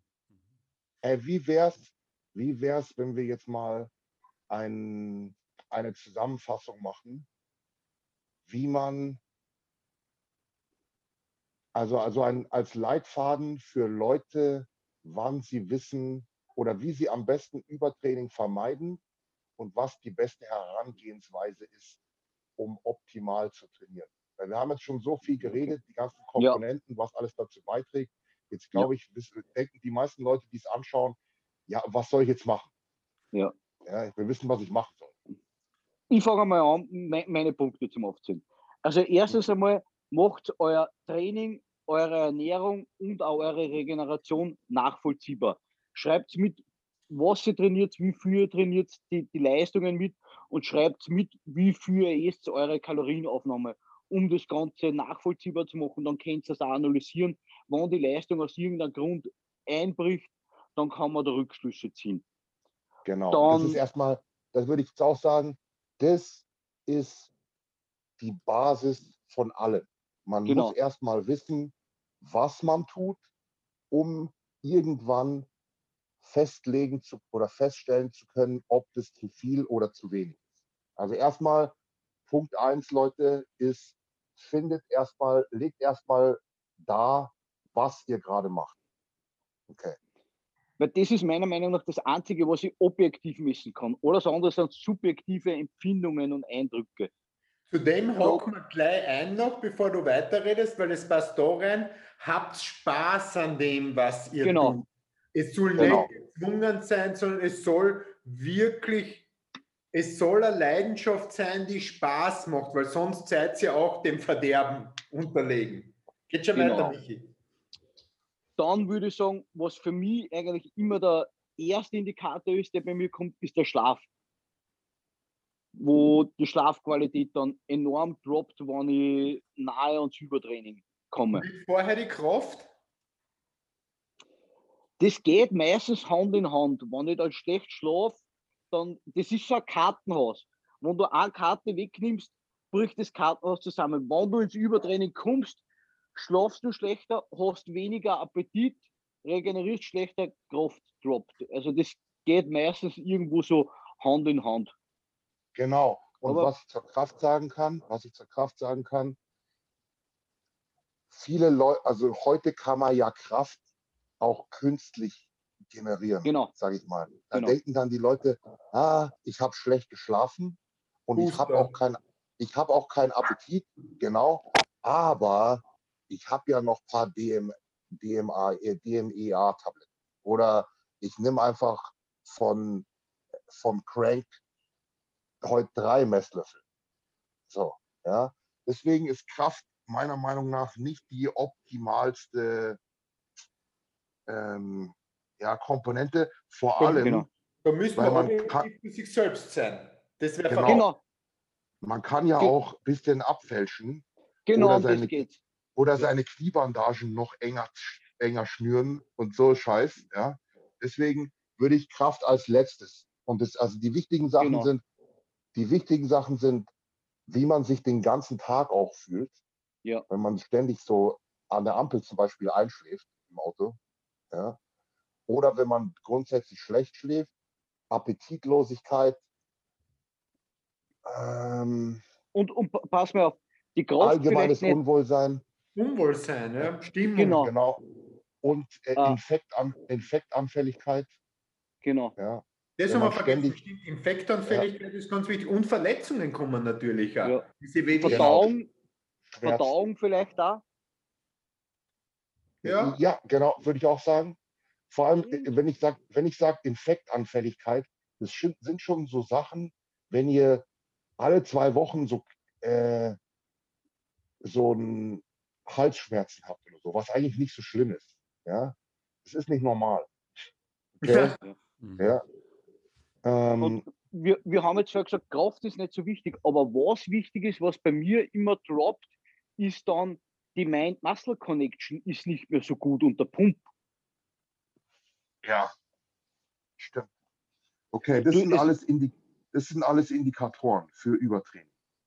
Und es ist grundsätzlich nie ein Fehler für euch da draußen. Macht euch keine Sorgen. Sagen wir mal ganz einfach so, habt ihr diese Symptome, mindestens 2 von diesen Symptomen, ja, macht einmal beinhart einfach 3 Tage Trainingspause. Es passiert echt gar nichts. Nichts Genau. passiert. Nichts Negatives. Und ihr werdet sehen, in 90% der Fälle geht es euch nach 3 Tagen besser. Wenn es euch nach 3 Tagen so geht, dass ihr sagt, bis deppert, ich habe wieder die Energie meines Lebens, gebt wieder Gas. Wenn es euch nach 3 Tagen besser geht, aber wo ihr sagt, naja, so wirklich leibend ist auch nicht, dann hängt noch einmal 2 Tage Genau. dran.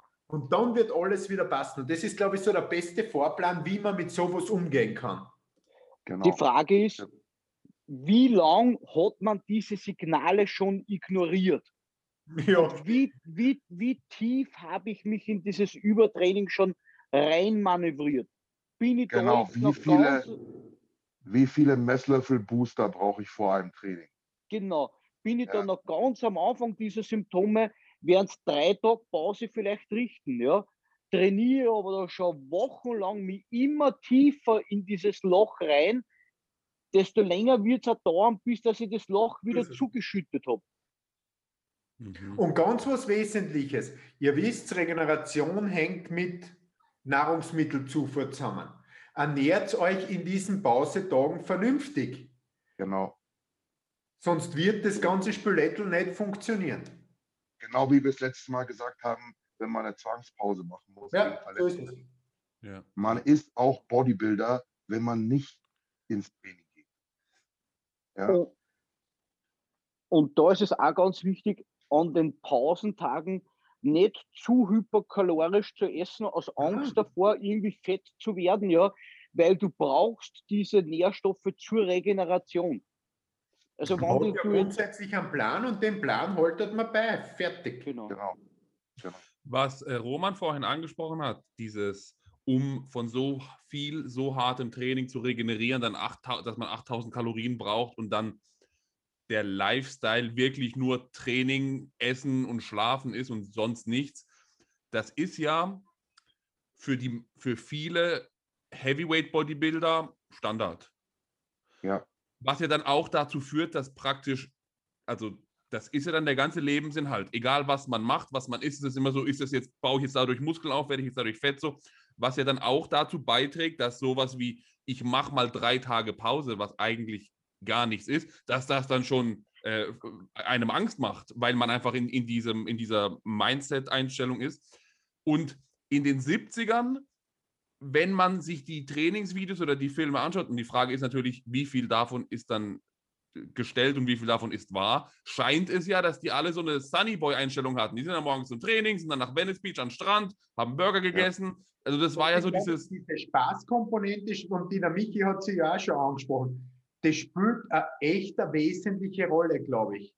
Ja. Da geht, also wenn du eine Freude so hast an dem, was du tust, kannst du mehr tun. Das ist ganz einfach so. Und beim Arnold war es, glaube ich, zumindest auch immer so, eben wie es viele erfolgreiche Bodybuilder auch betrieben haben, die längerfristig Erfolg gehabt haben. Der Arnold hat jetzt zum Beispiel auch die Olympia gemacht und hat dann auch mal für ein paar Wochen oder sogar ein paar Monate das Gas rausgenommen, komplett im Körper wieder erholen lassen, ja, auch das Training ein bisschen schleifen lassen und ist dann eigentlich von null wieder hochgefahren. Ähnlich wie es Ronnie, Dexter, der Kevin De Ronnie im Extrembeispiel gemacht haben. Ja. Also die sind auch nicht alle durchgehend am Gas gestanden. Weil der Arnold war dann eigentlich sogar relativ dünn und hat es dann wieder aufgebaut.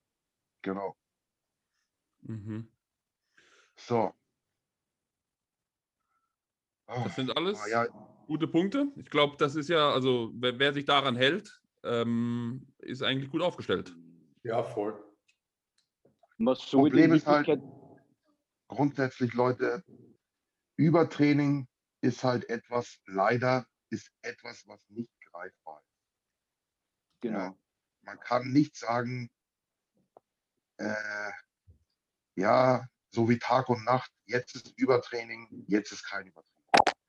Es wird immer so eine Gratwanderung sein zwischen zu viel Training, schlechter Ernährung, guter Schlaf, schlechter Schlaf, Lebensstil, Umwelteinflüsse wie Stress. Und deswegen ist es halt nichts, wo wir jetzt so 100%igen Leitfaden euch an die Hand geben können, der euch da immer auf der sicheren Seite hält.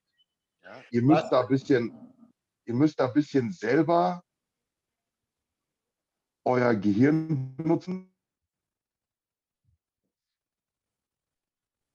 und eure Aufzeichnungen anschauen.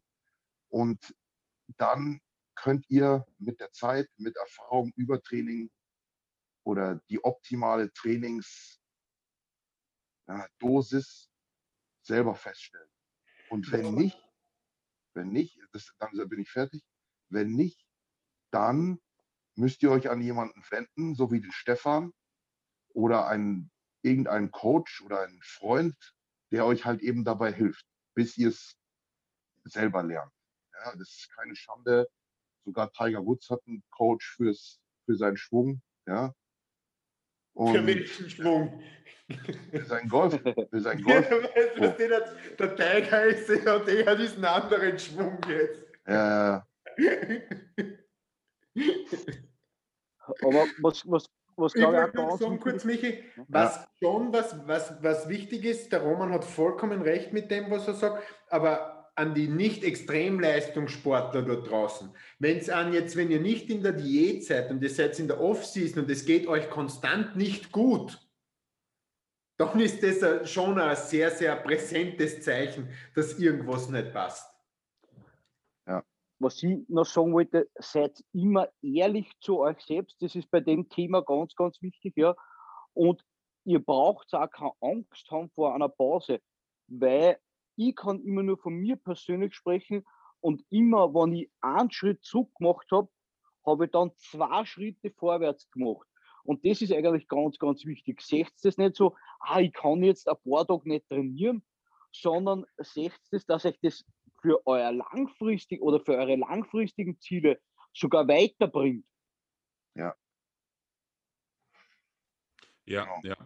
Und ich glaube, was auch wichtig ist, wir diskutieren jetzt über verschiedene Trainingsmethoden, die ja eigentlich unterschiedlicher nicht sein könnten, aber alle irgendwie tolle Resultate gebracht haben.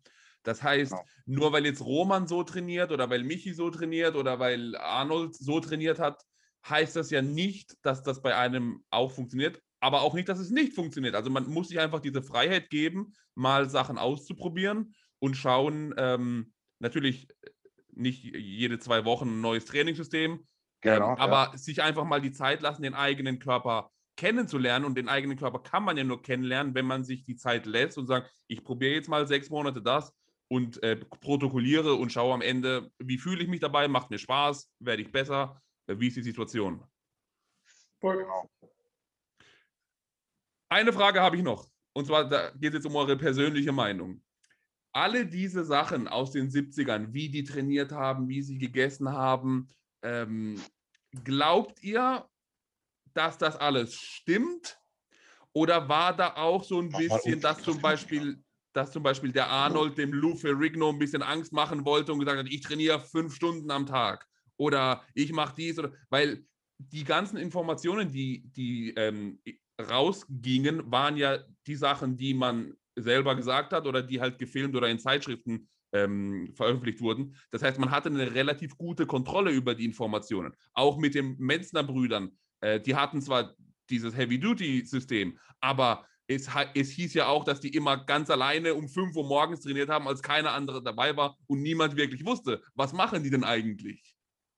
Na, ja. Ich habe ja ganz gut Kontakt gehabt. Er ist leider Gottes schon verstorben. Gott habe ihn selig, war wirklich ganz ein toller Typ, der Bodybuilding gelebt hat, der Karl Keinrad. Der Karl war einer von Arnolds ersten Trainingspartnern. Ja? Und ich habe mit dem Karl einmal ein Interview gemacht und habe mit ihm so öfter hin und her geschrieben. Und wenn der Karl mich nicht angelogen hat, und warum hätte er sollen, sicher redet man immer ein bisschen sentimental über die Vergangenheit, aber er hat ja eigentlich auch bis zum Schluss so verrückt weiter trainiert, wenn man es jetzt unter Anführungszeichen sagt. Also die sind dieses brutale Volumen damals gefahren. Der Michi hat vollkommen richtig gesagt, zwar nicht immer, und sie haben zwar ihre Pausenzeiten gehabt, aber diese abartigen, hochvolumigen, 3-mal die Woche alles durchtrainieren und Vormittag und Nachmittag trainieren und den ganzen Tag in Gym-Sachen hat es definitiv gegeben. Zumindest jetzt von Arnold Schwarzenegger. Von den allen anderen, was ist. Aber durch den direkten Kontakt mit dem Karl gehe ich davon aus, dass er schon eine Berechtigung gehabt hat. Vor allem, das hat sich ja damals eigentlich alles auf Venice und aufs Gold's Gym konzentriert. Ja? Das heißt, in Wirklichkeit hat jeder ja gesehen, was der andere macht. Sie haben ja alle im gleichen Schulbetrieb und sind teilweise ja auch noch miteinander eben. Da hätte man jetzt gar nicht wirklich großartig was verstecken können. Zumindest alle, die dort gemeinsam trainiert haben, hat man ja gesehen, wie der andere trainiert und was für Volumen der fährt. Also ich denke, dass diese Geschichte, also die Geschichten vom Arnold, die man so, die wirklich so jeder kennt, ja, die stimmen schon. Ja, man merkt, man weiß ja auch, man weiß ja auch das von den Pausen und so, und dass der dann in der Wettkampfvorbereitung da 3-mal in der Woche alles trainiert hat und so, das kann ich mir schon vorstellen. Später dann, wo dann die Weider-Magazine so richtig in eine bestimmte Richtung so gepusht haben, ja, so wie du gesagt hast, politischen Mord begangen haben an den Menzer-Brüdern und so, da war es dann wahrscheinlich schon etwas parteiischer, ja, weil die mussten ja diese Trainingsprinzipien verkaufen. Ja, und da war es dann schon etwas, wie soll ich sagen, manipulativer. Aber so die Urgeschichten, da wo es noch nicht kommerziell war, oder noch nicht kommerziell war, genau, weil da war auch noch nicht so viel Konkurrenz auf dem Markt, die sind, glaube ich, schon entsprechend der Wahrheit, würde ich sagen. Ich glaube auch, dass es in den Grundzügen immer der Wahrheit entspricht. Wahrscheinlich ist es so, dass über den Lauf der Jahrzehnte so Geschichten immer weiter ausgeschmückt werden. Ja? Das ist so, wie wenn man jemand erzählt, er hat einmal vor 30 Jahren gegen jemanden geboxt, der war 1,90 und dann ein paar Jahre später war der 2 Meter und ein paar Jahre später war der 2,10 Meter. Ja? Und ich glaube, so ähnlich ist es vielleicht da auch, dass die ganzen Geschichten im Urkern sicherlich stimmen und richtig sind und vielleicht im Laufe der Jahrzehnte immer so ein bisschen weiter ausgeschmückt werden. Also vielleicht ist in 40 Jahren hat der Roman dann 15.000 Kalorien gegessen und hat sich eine 4. Hüfte gekriegt. Schauen wir mal. Ja. Ich habe noch eine ganz wichtige Frage, bevor wir jetzt aufhören. Ja, habe ich heute von einem geschickt bekommen. Vergessen. Leserfragen oder Zuhörerfragen machen wir vielleicht in der nächsten Folge. Wenn jemand von euch ein cooles Thema hat, ja, für den Podcast, könnt ihr mir gerne per Direktnachricht an @romanfritz bei Instagram schicken, weil wir haben letztes Mal schon debattiert, was wir hier besprechen wollen. Und wenn jemand ein cooles Thema hat, schickt es mir. Ist keine Garantie, dass wir das auch dran nehmen. Ja. Ansonsten haben wir dieses Thema jetzt, glaube ich, ziemlich gut durchgekommen. Ja. Mit ein paar Ausflüchte nach links und rechts, Ja. aber wir haben das ein bisschen lebendiger gemacht, das Ganze. Ja, aber ist ja schön so, ist ja schön so. Vor allem so Bodybuilding-Historie, da gibt es ja so viel, was man besprechen kann und so viele Sachen, die vielleicht romantisiert werden. Das heißt, oh, früher war es so und dann war es vielleicht nicht so. Und dann vielleicht gibt es aber sicherlich Dinge, die verloren gegangen sind, weil ich habe jetzt auch wieder ein Foto gesehen von Tom Platz, wie er Sissy Squats macht, einfach ohne gar nichts. Also ohne Gerät. Er hat einfach eine Kurzhantel in der Hand, hält sich an der Stange fest und macht Sissy Squats. Und das sind halt so Dinge, das macht ja heute keiner mehr, weil du hast halt Geräte, du hast halt bestimmte Maschinen. Also bestimmte Sachen gibt es ja sicherlich, die einfach aus Bequemlichkeit verloren gegangen sind oder in Vergessenheit geraten sind. Und es ist ja immer schön, das dann wieder so ein bisschen wieder zurückzubringen.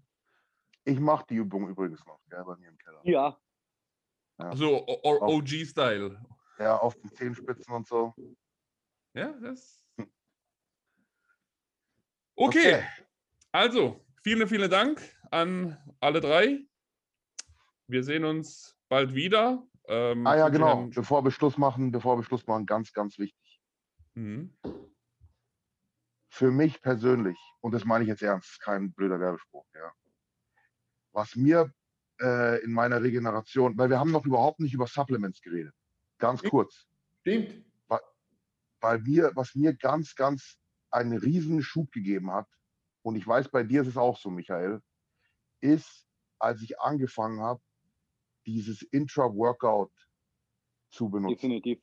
Ja? Definitiv. Intra-Workout Nutrition, sozusagen den Muskel schon während der Belastung mit den Nährstoffen versorgen, die er eigentlich erst nachher bekommen würde. Ja?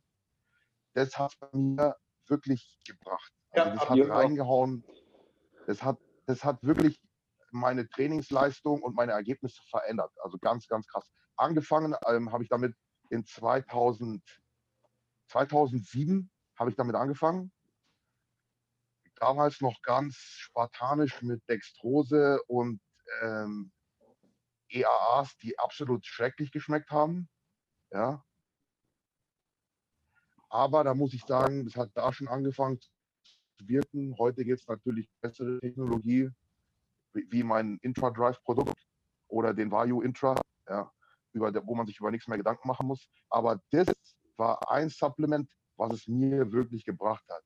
Natürlich jetzt mal abgesehen von den Basis-Supplements, die jeder nehmen sollte, so ein Multivitamin, Multimineralstoffpräparat, Omega-3-Fettsäuren, Glutamin.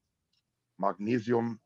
Glutamin ist eine gute Sache, genau, Magnesium. Da ich glaube, jeder Mensch, der irgendwie trainiert oder sich sportlich betätigt, hat früher oder später einen Magnesiummangel. Ja.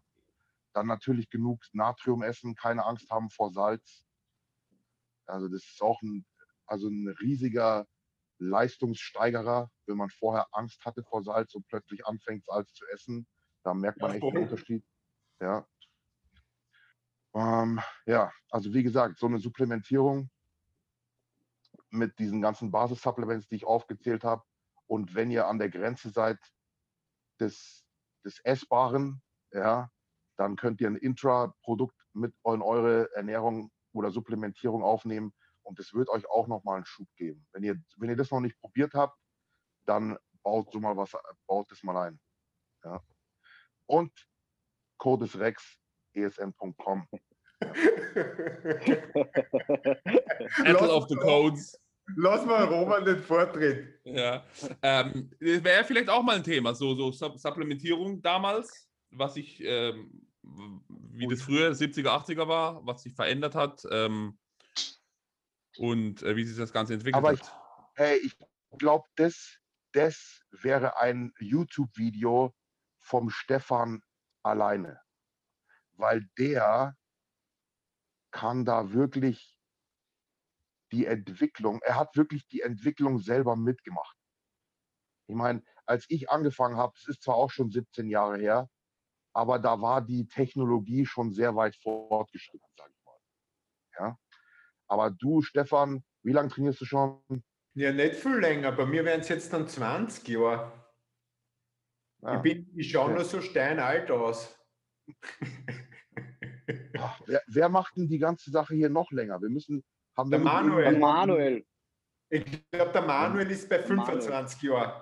Oder Ja, bei also das wäre eine Diskussion für den Manuel. und vor allem der Manuel hat mir letztens Fotos geschickt. Ja. Er hat noch diese wirklich alten Multibauer und weiter Dosen bei sich da. Und wir haben schon einmal einen Spaß gehabt und haben, der Manuel war ja der Meister des Megamass.